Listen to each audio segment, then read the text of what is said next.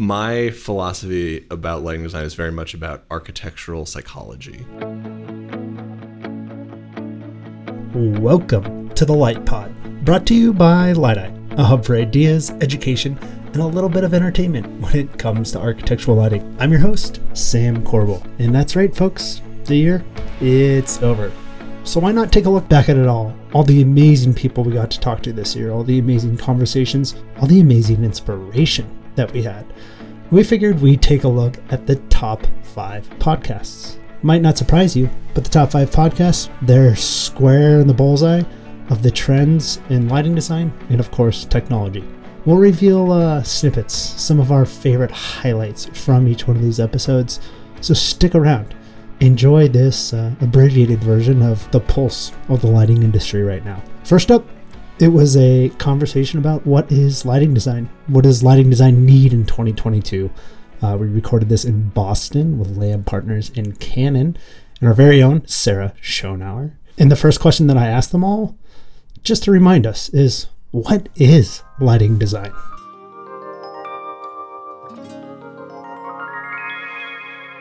To me, helping my clients, which happen to generally be trained similarly to me, is really helping them sort of craft the luminous experience of the interiors and exteriors, urban spaces, whatever, and figuring out fixture locations, hardware specs, all that is sort of subsumed in service of that. So some of the folks at Lamb often use the concept of like the paintbrush and the paints are the different pieces of lighting hardware, and that we're creating paintings or tapestries or art installations in architectural space. I mean, I think it always comes back to the people, right? Who are the people going to be using the space? How can the lighting benefit them? You know, how can it actually help them heal, or how can it help them just feel better, right? I think you always have to come back to the people, and then the additional things like the fixtures. Yes, you have to have quality products, but you have to, it's more about that experience. Yeah, I think that, lighting designers are the kind of deliverers of perception, at least for sighted people, although we're learning that light obviously has some impact on things that are outside of the vision spectrum as well. And lighting designers make it their business to get into the details about those paintbrushes and the canvases that you're painting on, and what matters in terms of really creating an experience.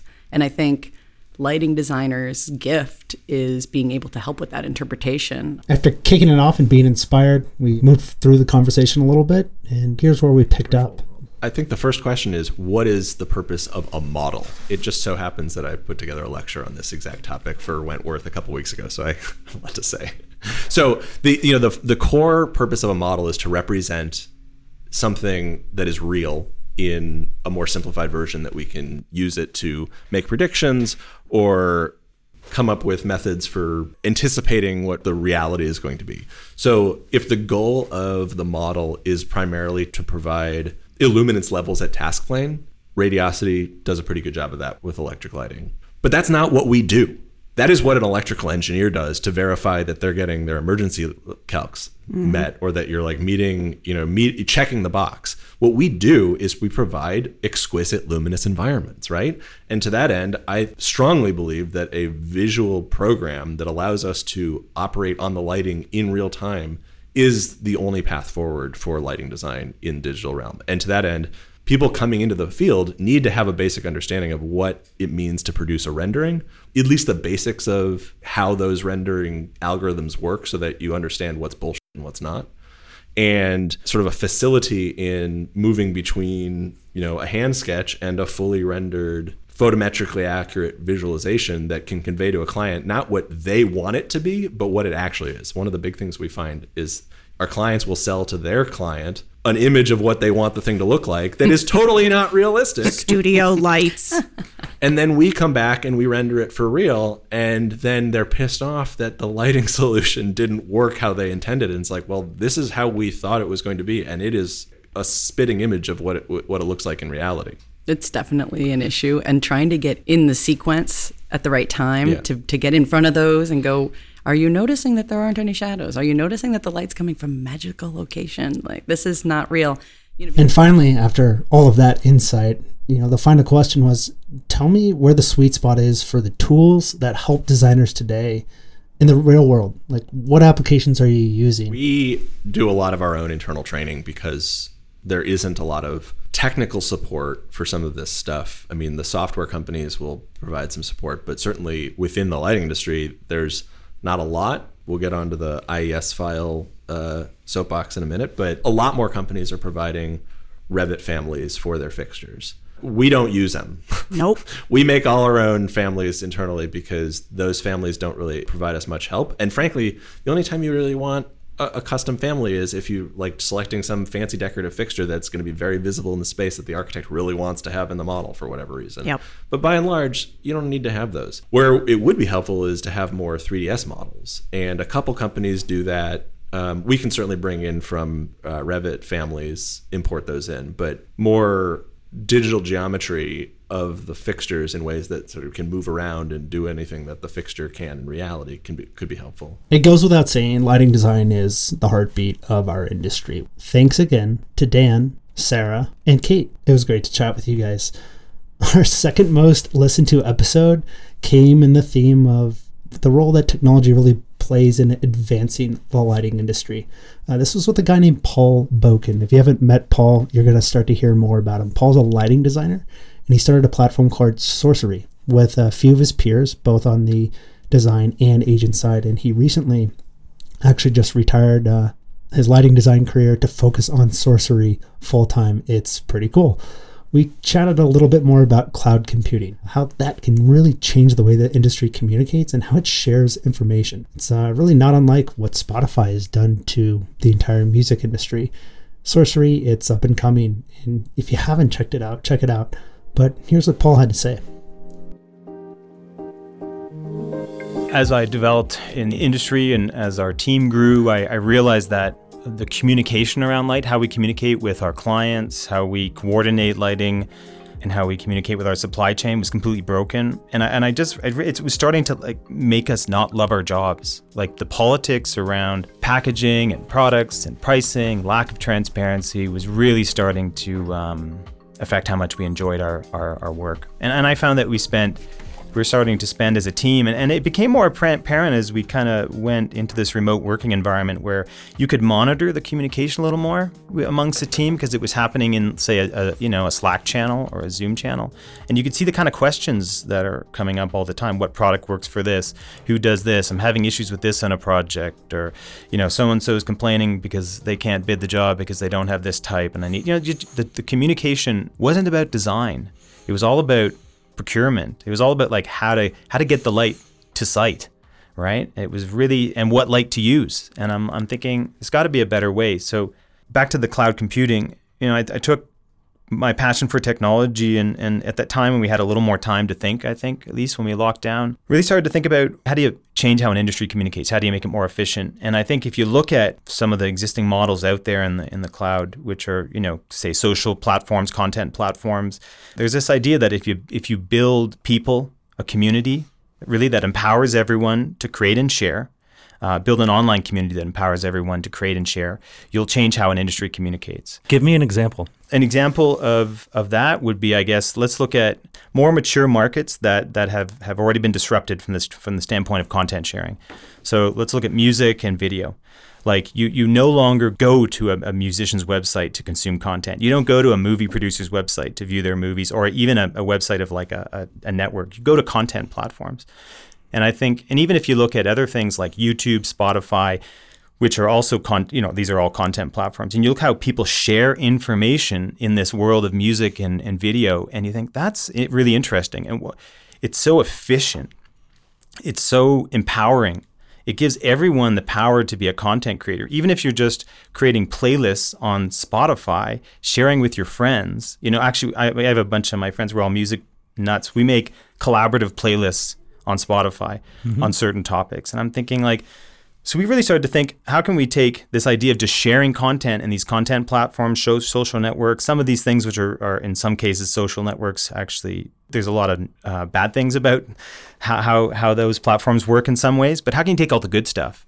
Like take the poor part about empowering, sharing content, and build something. So we started to really think about it, and like a few of us got together and started experimenting with this a little bit. Like, what happens if a light fixture is like a song or a clip on YouTube? And what happens if you could share that information amongst an industry like you do on Spotify, Apple iTunes, on YouTube, whatever, right?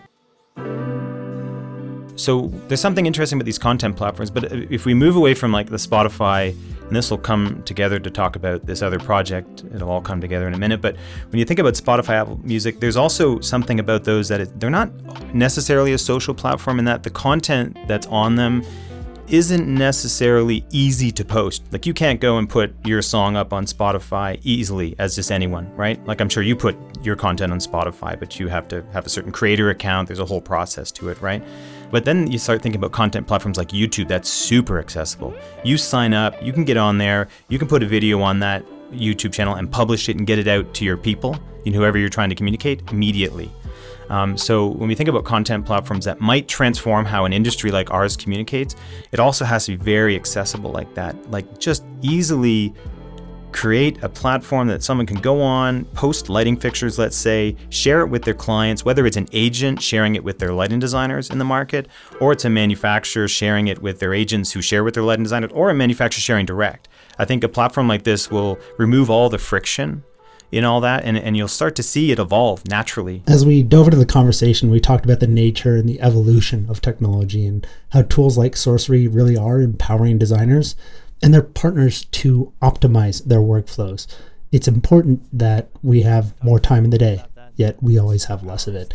Here's a little bit more about Paul's thoughts on that. It's so true, that the way we communicate is still in these separate silos that we sometimes link, with an email, let's say. But an email could also be a fax machine, just a faster way. Email is a really bad technology. It's terrible. It's a terrible technology. No, and everybody hates email. Yeah, everybody hates email. I love that everyone hates email. Me too. Because that means hopefully people will be motivated to change their workflows to get rid of it. But I think, the next industrial revolution is really centered around technology that creates like workflows in industries that are 10 times more efficient and productive.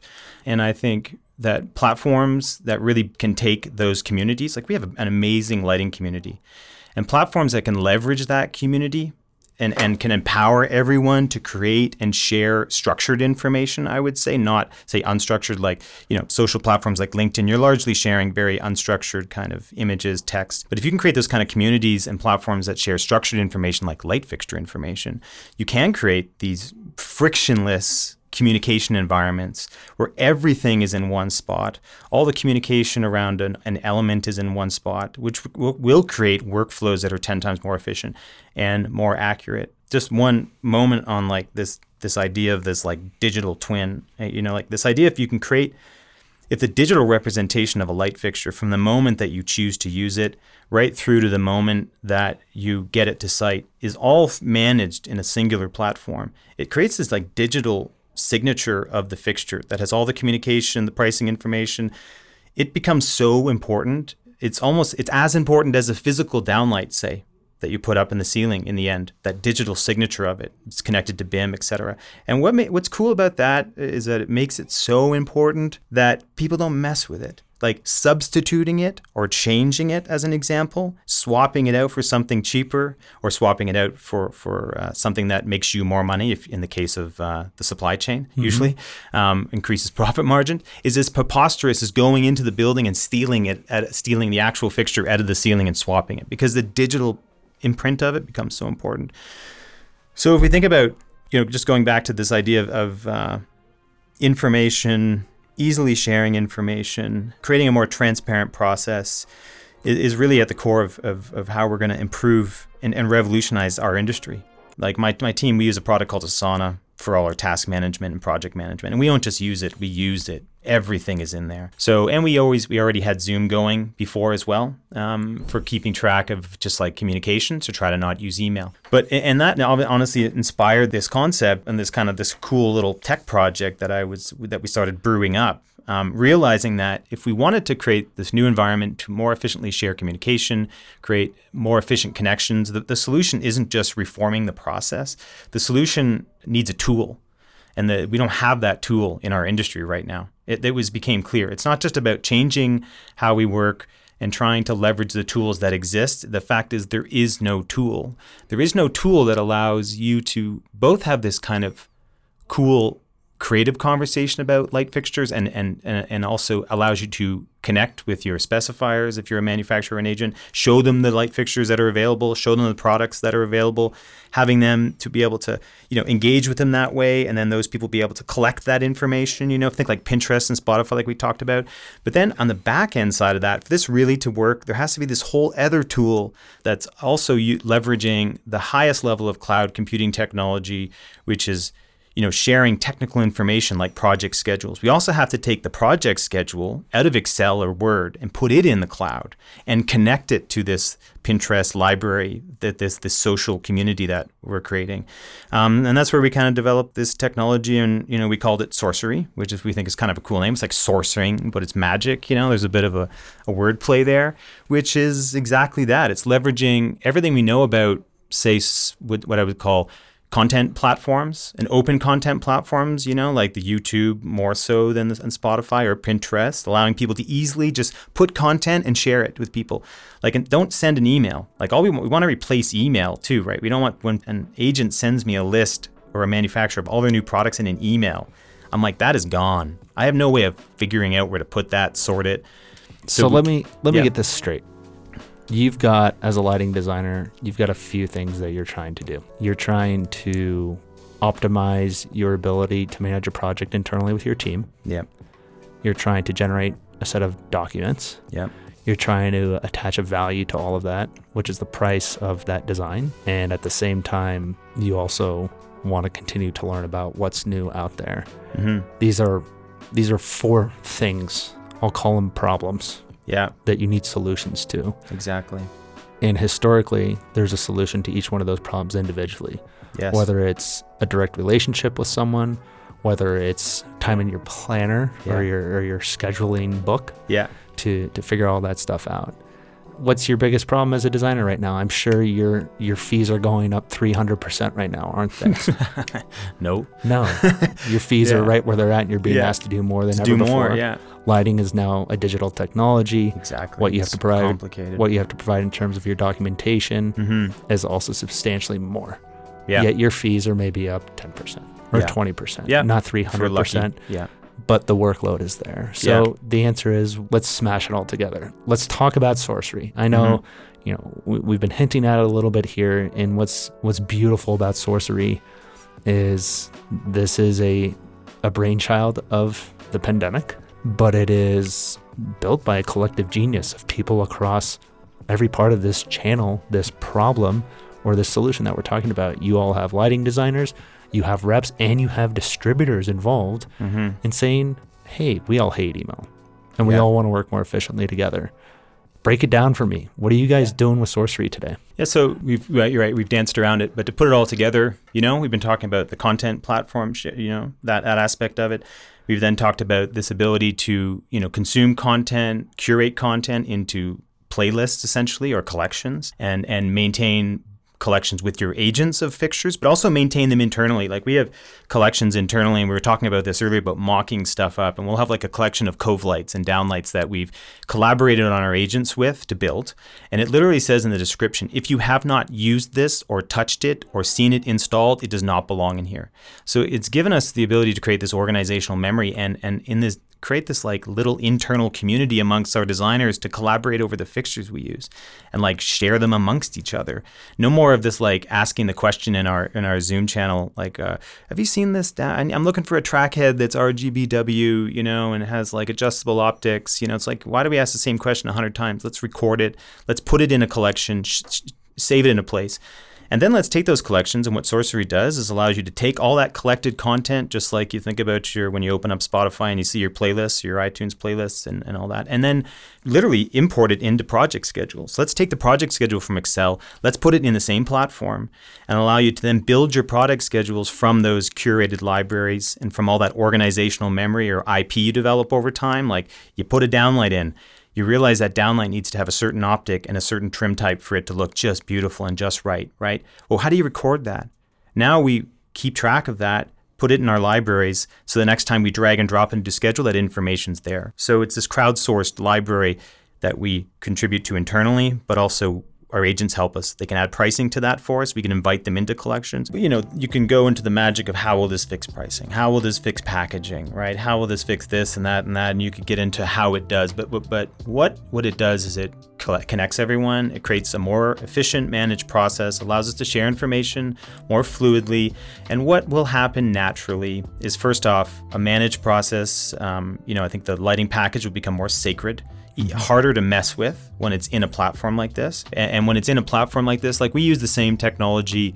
We talked a lot about Spotify, YouTube, etc. But the actual sharing technology we're using is same as Google Docs. Like it leverages the most kind of advanced sharing platforms, allowing you to create both private collections and private content, let's say, both project schedules and collections of fixtures, and share it to your client directly. It control exactly what they see. Maybe they don't need to see the budget information right away. Maybe you can hide this fixture type.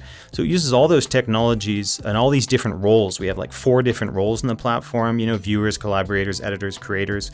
And every project, every piece of content you create, you can share and assign those people different roles. They see different information.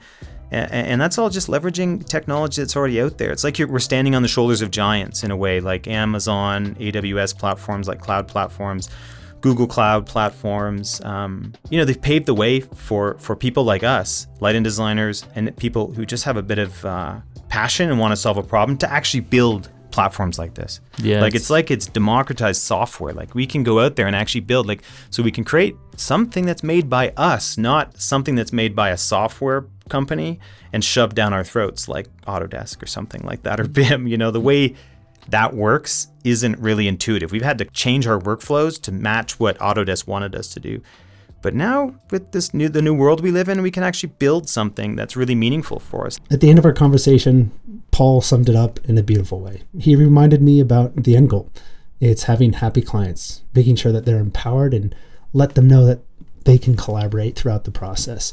It was important that we took a moment to recognize that. It's all about, as a lighting designer, we also want to improve our digital experience with our clients, right? They should be able to see the light fixtures that we're specifying in 2 clicks anywhere in the world from any device. And they should be able to comment on that. No, I don't like that. No, it should be black. The trim should be black, not white, right? Easily, right? Just forget trying to figure out, where's the PDF they sent me a month ago? Is this the most current? I guarantee you it's not the most current. If it's a PDF that you found, in your inbox that's more than a week old, something's changed. So how do you create this single source of information so that even our clients love it? And it's all about trying to make our job fun again. Honestly, that's what it was. Let's make a managed process that allows us to work from wherever we want to, is more transparent, so we can just instead of spending 75% coordinating the package, or 70% and 30% in design, let's spend 70% on the design and the collaboration, and only 30% managing the supply chain. That's the dream, I guess. I love what you said. It's about technology is a force in the world we live in. And Paul did an awesome job, not only summarizing that, but giving us a little sneak peek behind the curtain of how it's actually being implemented in this industry. Talk about a subject matter expert. He literally is running Sorcery full-time now. And I would really encourage you to reach out to him just to learn more about his way of thinking and maybe apply that to your business in one way, shape, or form. Our number 3 episode of the year, well, it brought us back to the idea of a panel, because when we bring many voices together, it really elevates a conversation. And this was with a powerhouse of lighting designers from a small firm that you may have heard of. It's called Stantec. As you know, Stantec's been acquiring a lot of businesses over the last decade. And this was with a trio of lighting designers led by Rachel Fitzgerald, who is leading the lighting design charge for Stantec right now. My first question to them was, tell me what's going on in the industry when it comes to well. I wanted to dive into the well building system. Version 2 is out. Their super well version. Rachel actually sits on the committee and helped write some of this and advise on it. So they let us know what was going on.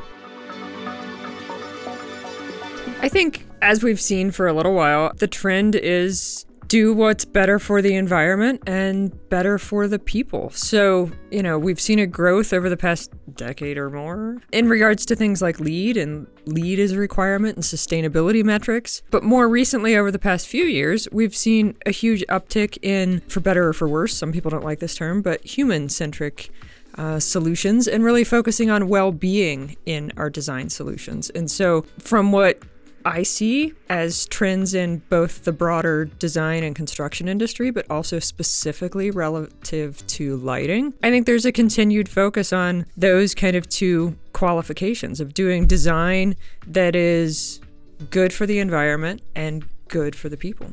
What do you think, Jessica? How would you add to that? I would definitely say it's that focus on the human perspective in the built environment. I think that clients are curious about it. I think that they enjoy hearing about, with new technology and other things that we have, hearing that from us as the experts and just interested in bringing that into their spaces. I think definitely the human perspective in well-being it's what's important. Allison, do you think that when you think about the curiosity and the human perspective of it, it's giving us an opportunity in the lighting industry to maybe shift people's thinking to understand how light has a stronger impact on things?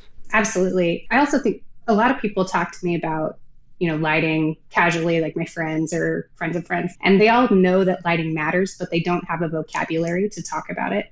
And I think that extends to our clients. So I think there's a number of ways that advocacy for lighting is giving people vocabulary. Educating them is giving them vocabulary to be able to identify, what it is that we need to do to make human-centric design better. You bring up a very interesting point, the vocabulary of lighting. I think to most people in the lighting industry, it's second nature. What would you say is the basic lighting vocabulary that naturally, if people know nothing, where do we start with them? As with any design professional, I think we all have experiences of chatting with a client about something and they're using a word over and over again. For example, I had a client once that would use the word harsh to describe a lot of different facets of lighting. And it took me a very long time to develop that relationship with her to understand what harsh meant. And it turns out it meant multiple things. It was glare, it was surface brightness, it was even flicker sometimes. And so developing that vocab really helps us kind of key in on what we're trying to resolve for our clients. Yeah, it's funny because when Sam asked that question, the first thing I thought of is I think it starts with what the clients don't like. So it often starts with the conversations of, well, my current space is dark, or it's uncomfortable, or it's uninviting. So it starts with all of these very generic terms like harsh and figuring out, okay, what does that mean to the client? And then how do we frame that in metrics and design language that we can use as part of our tools in solving their design needs and present to them good and comfortable lighting. Next, we talked about the WELL standard itself and why it's a great communication tool for lighting designers and their teammates. This is a way to convey why lighting is important in a whole new sense. Here's what they had to say. So WELL V2 actually launched in 2020, as you might guess, the second iteration of the WELL building standard. And I think the really great thing about having a tool like this is it gives designers a toolbox and a common framework. So within that toolbox, we're picking up some of that vocabulary and we're being given a handful of features that are categorized as part of the light concept. And we're able to evaluate design solutions against some of those features and the metrics within them as part of our toolkit in developing designs to be able to substantiate whether aspects of our lighting design solutions based on the current industry standards we have and whether those meet, kind of in air quotes, a well-being component and qualification of those design elements. Talk to me a little bit about some of the features, some of those categories that have been developed that you feel like are pushing this entire conversation in the right direction. One that comes to mind for those that aren't very familiar with WELL, there are preconditions and then there's optimizations. Preconditions are requirements in order to obtain certification, so you have to get those. And then beyond that, there's optimizations, which are additional points where you can pick and choose which ones you use. So to answer your question, Sam, one aspect that I think is great for the advocacy of lighting and developing those standards is one of the preconditions points us back to the IES Lighting Handbook. And that's something that some of our clients maybe don't know exists, and that helps give us clear direction with them of how to quantify light levels in the space to ensure that the atmosphere is appropriate for occupants. But beyond that, especially with daylighting, giving occupants access to daylight. That's another one that I think is really critical to human health. The better views that we have and the better daylighting exposure we have, the better we feel during the day. And so WELL is attempting to take these subjective feelings and things that we talk about and quantifying them. Then we focused on something that, in my opinion, is probably the most important part of design, and that's collaboration. They talked about how WELL really does bring people together at the table. I would say, so for example, in my office in Seattle, I sit right next to our AV team, and we are able to talk about the areas that cross over among our disciplines on projects. But that's not always the case. And I also don't always know what they know, and they don't always know what I know, or what aspects I might care about, what aspects they might care about. And so WELL, through their framework, has given us basically discussion items point by point of, well, who is taking care of this? And I can raise my hand and say, well, I care about that. And somebody else can say, well, I care about that too. And then we're able to have an open discussion about what's the best resolution for the owner and the client. As we came to the end of the conversation, the thing we really dove into was the difference between progress and perfection. When you think about the fact that we're always moving forward, yet we're always evolving, we have to have something that we can kind of standardize on. We have to have something that sets a baseline, but at the same time continues to elevate good design.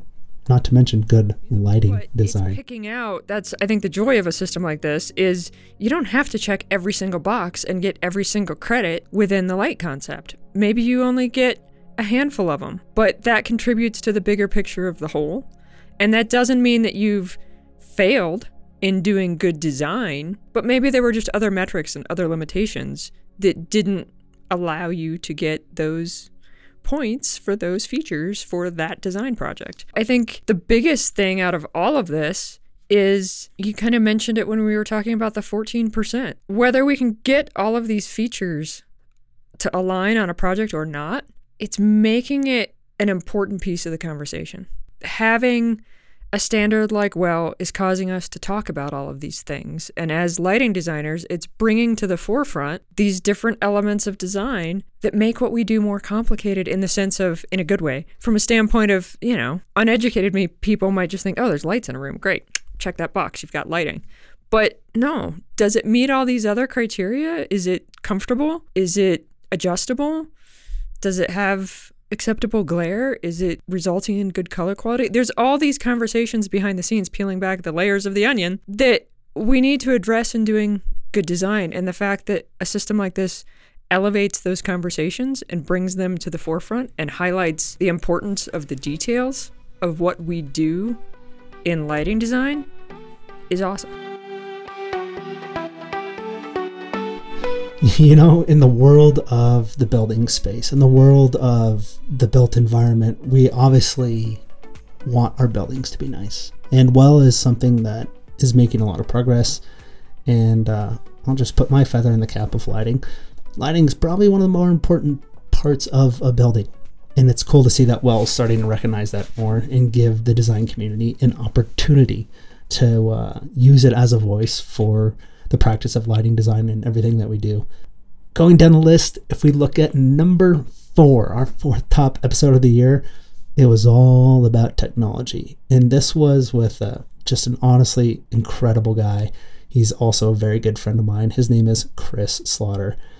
Chris is just smart. He's a nerd, and he has a total passion for being technically accurate, correct, right, and really diving into the problem. He's a lighting futurist almost, right?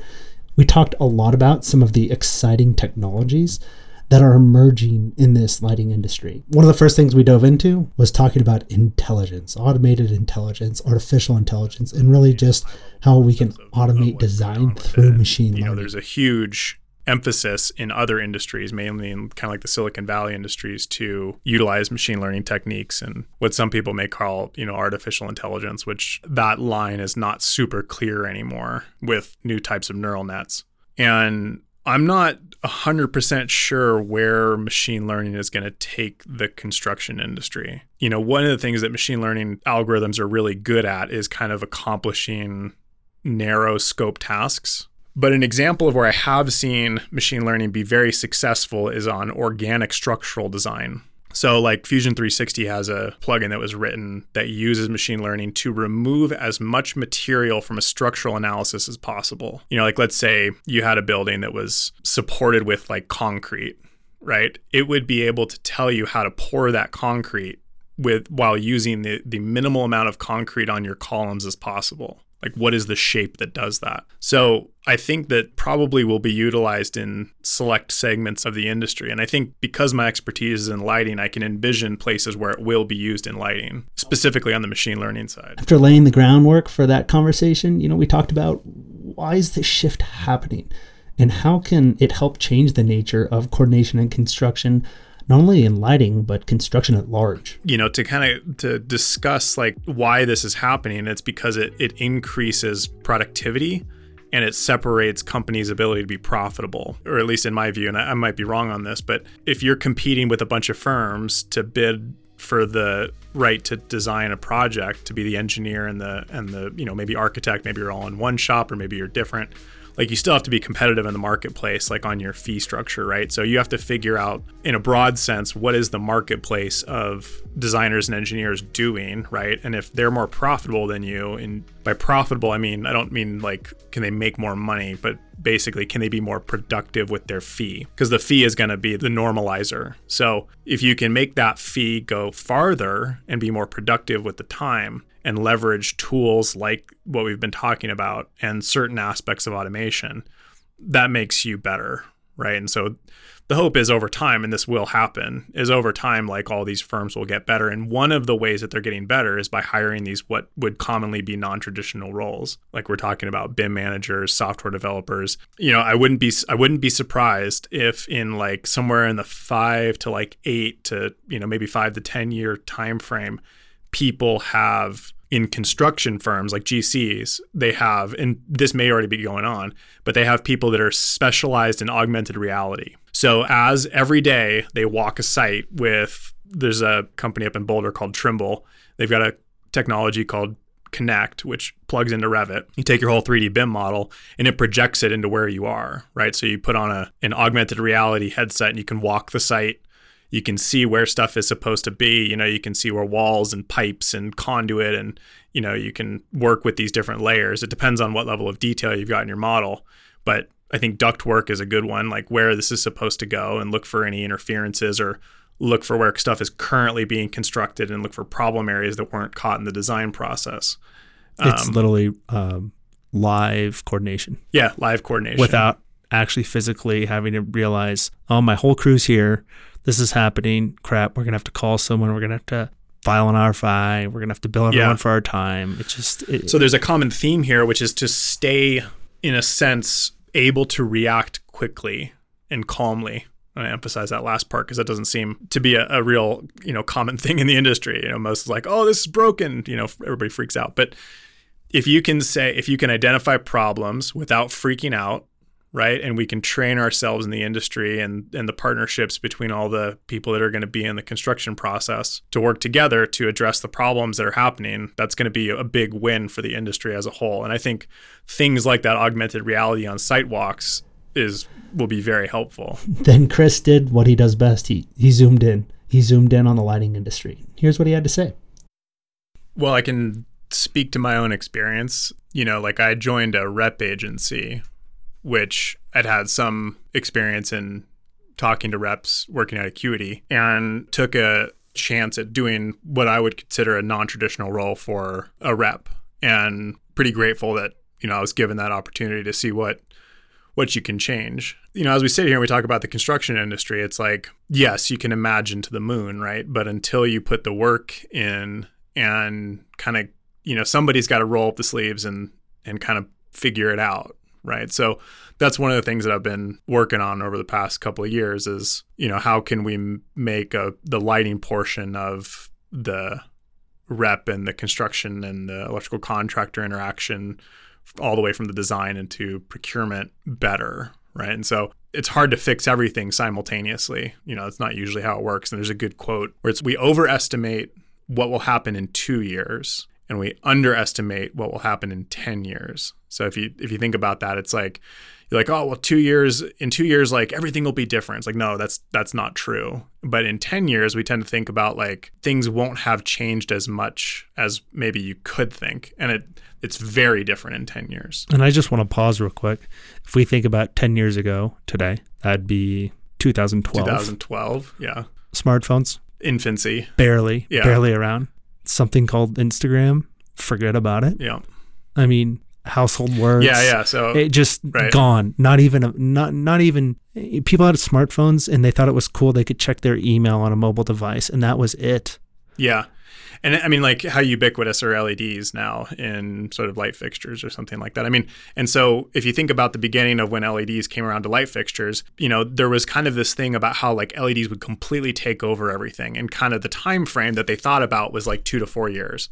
So it's kind of like a relatively short time frame. And it probably took like 6 or 7 until fluorescents were just dead. Yeah, from 2010 when the first stuff came into the marketplace to about 2016. Yeah, something in that time frame, right? So there's like these bullish people that create a lot of enthusiasm around some new technology, and people start to get excited, right? They start to imagine the possibilities, and so their perspective of like how fast things will happen is kind of short. And then all of a sudden, like, that doesn't really happen because it takes a lot of effort and a lot of people all working in the same direction to make some serious change. But over time, people just keep kind of grinding away at stuff, and it does kind of change. Anyways, this is kind of a auxiliary topic, but automated driving is this way too. And the first people thought that automated driving was going to be like figured out and like stuff like that. And there's always people that didn't think it would be figured out in 5 years. But when we look back across like the lineage of time, you go like, oh, well, it did take 15 or 20 years to get automated driving figured out, but it will be so good that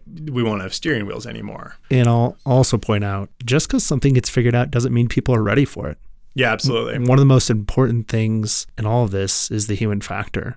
And whether we like it or not, humans are very predictable, but they're also unpredictable, right? Yeah, they can be both. At the end of it, it all comes down to value. And we wrapped up debating what parts of lighting design, can and cannot be automated, which should and should not be automated. This is something that is important because obviously the creative mind, the human mind, the mind's eye can do so much for us, but we all know we'd like to clone ourselves some days. If you understand fundamentally what lighting design is, it's almost impossible to automate because there's so many factors in the design process. Now, you can create automated tools to help lighting design go faster. Yes. But you're never going to automate lighting design. You may automate parts of it, like you said, but the process in general, I think, and we talked about why I got into this stuff, is because there is a creative, psychological, and art aspect to lighting design. There's a science too, and I get jazzed up about that too, but I don't think that you're going to be taking away lighting designers' jobs, right? And I think, frankly, you're actually going to create more, and you're going to make them, and you're going to make them better at what they do because they're going to become more profitable. So, the argument is like, well, automation may take away jobs, and I would say like, well, usually automation will always go for the lowest hanging fruit, which is the stuff that people kind of do day in and day out and isn't that interesting. So as an example, laying out a warehouse, how many times do you want to lay out a warehouse? Oh yeah, all day long. All day long. Yeah, same parking lot over and over. Same parking lot over and over again. No one wants to do any of this stuff. Well, it is fun, and I think it's good to do a couple of times. I used to enjoy the puzzle aspect of trying to get like, perfect uniformity. Yeah, perfect uniformity in parking lots because they can be different shapes, and you got your different optic types and stuff like that. So that's an interesting challenge. But warehouses and open offices and stuff like this are, if you're just going for general, broad, kind of decent uniformity, it's really cookie cutter. And so I don't think that's all that interesting. And so by utilizing tools, like we already utilize calculation engines, nobody does calculations by hand. I'd argue that a lot of people that do calculations maybe don't even understand how they're doing calculations, right? They just they set it up and they hit go. Yeah. And they print it out, and it's in a documentation that says, like, I verified that this is supposed to be this light level, right? And so we use that as a productivity enhancer already. So I think thinking about aspects of lighting calculation tools that can help, that can even do more of that automation is a good thing. It will allow us to, as an example, I don't see a lot of engineers in right now that are able to spend the time to think about conceptually what's going on, because there's so much work to be done. They're so slammed to get a bunch of work out and complete the job, and they're generally tight on fees and stuff like that and time. Deadlines are fast. So I think those tools are a necessary thing that we need to embrace and improve upon. I mean, that's what it all comes down to, right? There's a certain fee that is applied to a construction project. It's interpreted in one of many ways. It's sold thousands of different ways. Mm-hmm. Yeah. But at the end of the day, it's people coordinating and putting some form of documentation together that's then handed over to another set of humans that build buildings. We're not just going to come up with 5 times as much money in the world to do that process. What we're going to have to do is we're going to have to figure out how to more effectively use our time and at the same time do cooler stuff. Yeah, succinctly, spend more time on the cool stuff and less time on the mundane. So make sure that kind of art design that you're working on, or as an example, the circadian rhythm influence in an open office, like people will be able to look at the more complex aspects of lighting design because they won't be spending as much time on the simple aspects of lighting design. Technology. Have I recapped that enough in this recap? Goes without saying, we've been in a manual world. A lot of this industry literally could still be done if all we had was a fax machine. So it's time to pick up and I think move ourselves down the road a little bit. Speaking of moving ourselves down the road a little bit, we need to move ourselves down the road more than a little bit when it comes to sustainability. Rounding out our top 5 of the year was an incredible conversation with Jane White. If you don't know Jane, she's the president of FineLight, but chances are you do. She's been there forever. She's held almost every position at that company over time, and she really is a leader for our entire industry. She was a part of our documentary earlier this year called The Time Is Now, which talks about sustainability and how it's on the rise. But along with that documentary, she sat down and recorded a podcast with us. She really just dove into what it means to be a sustainable manufacturer. The first thing that Jane and I talked about is the kind of support that manufacturers who are committed to sustainability need from the community, what they need at different stages of their process, from vendors to designers to everything in between. So I think there's support needed early in the process and later in the process. And by that, I mean, we need the other makers, the people who make things for us, to understand and take this seriously. That was one of the hardest parts of getting all of the information for the transparency effort that we put together, is the people we buy things from were either hesitant or weren't focused on getting us the information we needed to be able to make decisions and understand what's going in our products. So making that a priority, whether it is somebody who's making paint for the fixtures or making components for the fixtures or even making fasteners for the fixtures, being thoughtful about where you make it, how you make it, and what it is made of. And we are starting to have those conversations with our vendors. We've always done that when it's been just a FineLight initiative, such as 10 working days. You know, all of our products ship 10 days after they're ordered. And we had to convince all of our vendors to say, hey, we got this great idea. Are you in? And this is what we need from you in order to do that. And after they, stopped telling us we were crazy, they leaned in. Well, we need a bigger leaning in, because this isn't just about FineLight. This is about all of these people who make the components supporting the entire industry with transparent materials. The owners, and primarily the design community who acts on behalf of the owner. What sort of support do you need from those two entities in order to make your mission to be a sustainable manufacturer something that is no longer a dream, but a realistic goal, expectation, and something that you can achieve? Well, I think we're looking for people to prioritize it when they're making choices about lighting fixtures, and we don't see it as limiting. And we think most manufacturers could meet a base level of sustainable manufacturing, sustainable materials, sustainable approaches. So this isn't a competitive advantage where FineLight's the only one who does it. We want to bring the rest of the industry along, and we need designers to prioritize it. If you remember with the LED evolution Revolutions come and go. Evolutions stick around. And so that's why I refer to the LED as an evolution.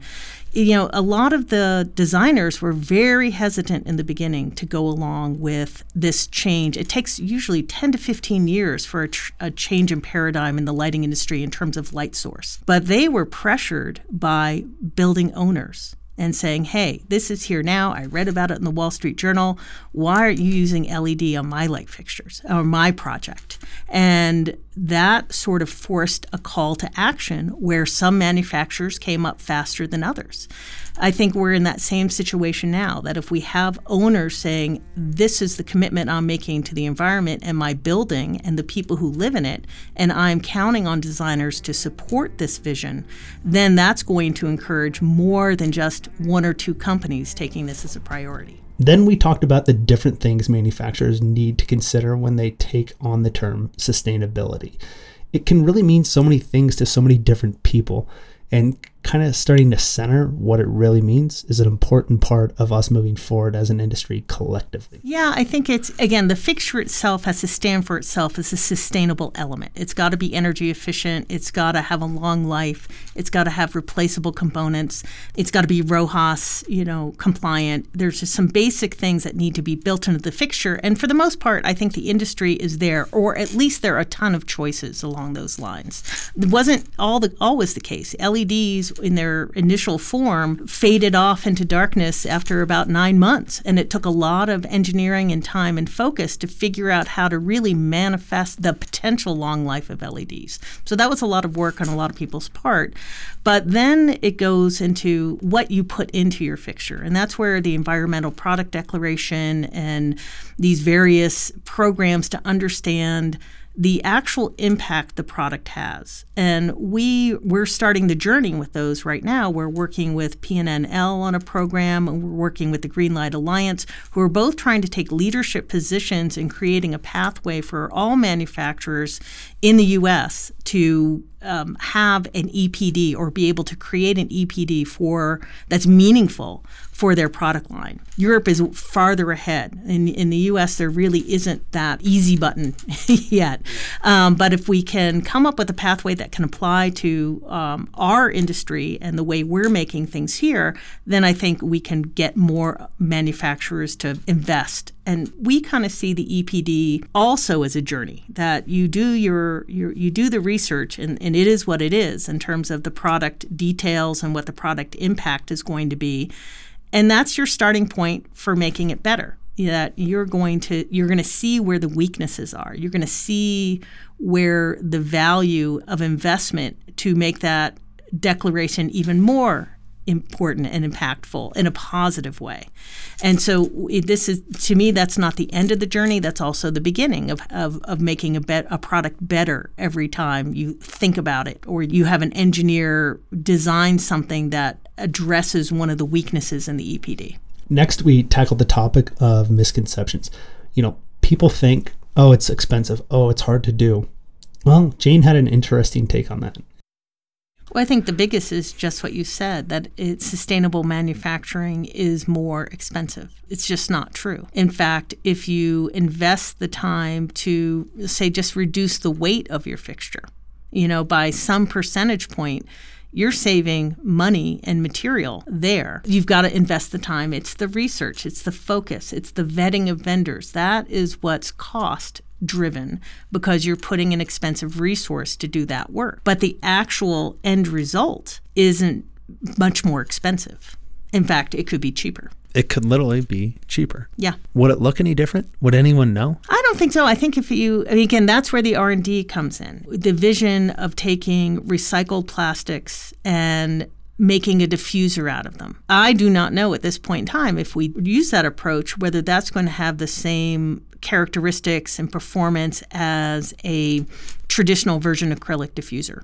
But I want to find out. And are there things that we can do? You've got to push the envelope. If it's not possible now, you just have to find the people who are willing to go on the same journey with you from an experimental standpoint of vendors like, yeah, that's a good idea. Okay, let's see what we can do. You might fail there and have to go somewhere else, but that trial and error is how you build the knowledge you need to be able to make it a better luminaire. And what can this industry do to start to clear these hurdles together? I think it's undoubtedly one company can't do it. And finally, it's part of a bigger concern. We're part of Legrand, and as a European-owned company, they're more passionate about it than even we are because they're further down the road. They have things written into their corporate social responsibility metrics about what they're expecting us to do that are kind of even stretch goals from my perspective, but they are taking it dead seriously. And so all of the large companies, whether it is, a conglomerate or an independent, needs to equally come up with a strategy. And then we have to bring everybody along. Lighting, even if I got everybody in lighting on board to do this thing, we need the owners, we need the general contractors, the electrical contractors, and the agents as well to be on board with this process and this goal and to support it as a team. And when everybody supports it as a team, it's the phrase that I think has been used in the first two, our third podcast here around the sustainable conversation. A rising tide lifts all ships. Jane and I wrapped up our conversation by talking about what's on the horizon and what Fine Light's looking at next. Goes without saying, got to put your money where your mouth is. And they are committed to this. She had some insights for us that were definitely something I personally am looking forward to. Other than engaging the entire team in the mission, we are approaching it multi-pronged. We're looking at the materials themselves. What can we use miles of gasket, that will probably still be on Earth, unfortunately, long after we are gone. And can we still have a good gasket that does all the things you need it to do in a light fixture, but made out of organic material? So we're frankly kind of looking at other kinds of materials for housings. I don't know whether they'll pan out, but this is what we're doing right now is massive research, both in the appropriate documentation and the appropriate types of materials that we can use on the product itself. And then the other things we're going to be looking at is, how can we have relationships with vendors, again, evaluating our vendors and coming up with a checklist of how we expect them to behave, not only from the materials they're providing to us and what those are made of, but how they're treating their employees and whether they're meeting a standard of responsibility toward sustainable living. There's lots of ways to get cheap parts, but usually they're not made of really healthy materials, and their employees are not necessarily treated in the best way either. So you have to have that evaluation. And again, I think we should all be doing this. Responsible sourcing is, I think, a industry commitment that we need to fulfill, especially coming out of COVID. We want to make sure that we're choosing the partners that share our values in that way. And that rounds out our top 5 conversations of the year, straight from all 22 episodes that we not only were able to record and publish this year. The Light Pod, up till this point, it's been sponsored, funded, and created by Lighteye. But the good news is, in 2023, there's an opportunity for you, the entire community, to get involved, to support us in what we're doing here. If you'd be interested in sponsoring an episode and collaborating and bringing a mini series to life, reach out to us. Let us know. Lighteye, we've had one amazing year. An amazing year of being inspired by you, the listeners, everybody who engages with us, who follows along, and gives us ideas on what we can create, which is timeless and inspirational content. The good news is, though, we're gearing up. We're gearing up for 2023, and we've actually got some great guests lined up already for the month of January and February. We're going to try a few new tricks too. We're collaborating with a lighting designer on a very cool, interesting series that I can't tell you too much about yet, but I promise you'll hear more about it, so keep your eyes peeled for that. If you want to help us out, like I said, do me a favor and hop over to Lighteye. We've got a survey on our podcast page. Fill it out. Let us know what you'd like to hear more about. Let us know who we can go interview. Let us know who you think needs to be sitting at this table to tell their story, to be inspirational, to provoke some thought, to help usher in change and keep developing the future of the lighting industry. And one last thing. I really got to ask you this as a personal favor. If you enjoy this podcast, if you enjoy the work that we're doing here, help me achieve our goals next year. We want to grow the voice of lighting overall. This platform is here to do it. It's here to not only share stories, but for you to then take around and share with your friends, your peers, people you work for, and let them know, hey, here's some insights. On behalf of the entire team here at Lighteye, myself, Sarah G, and Batty, thank you so much for being on a journey with us this year. A journey to find the stories that are important. A journey to find the stories that are different, that are thought-provoking and inspirational, and encouraging us to document them in a way that's timeless, in a way that can live on. You know, we believe in doing things right. We believe in doing things the best way we can, and we believe in being professional about it the entire time. It's not to say Lighteye isn't all about having fun. I mean, let's face it, if you're not having fun, you're not doing our job. And we've really enjoyed the opportunity to support you, the entire community. As we look forward to 2023, we are literally going to focus all of our time and energy as a collective house at Lighteye on the community, telling your stories. So if you want to be a part of it, if you want to sponsor it, if you want to be a part of the voice, the leadership of lighting, reach out. It would be great to chat with you. Drop me a line, sam@lighteye.com, or you know what to do. Slide into those DMs on Instagram. Take care of yourself. I'll talk to you soon. See ya.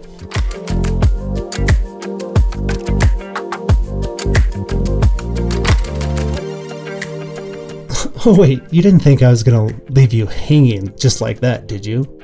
Happy New Year too! Get after it. And by the way, if you haven't taken a break yet, here's your reminder. Go take a break. Work will always be there. Talk to you soon.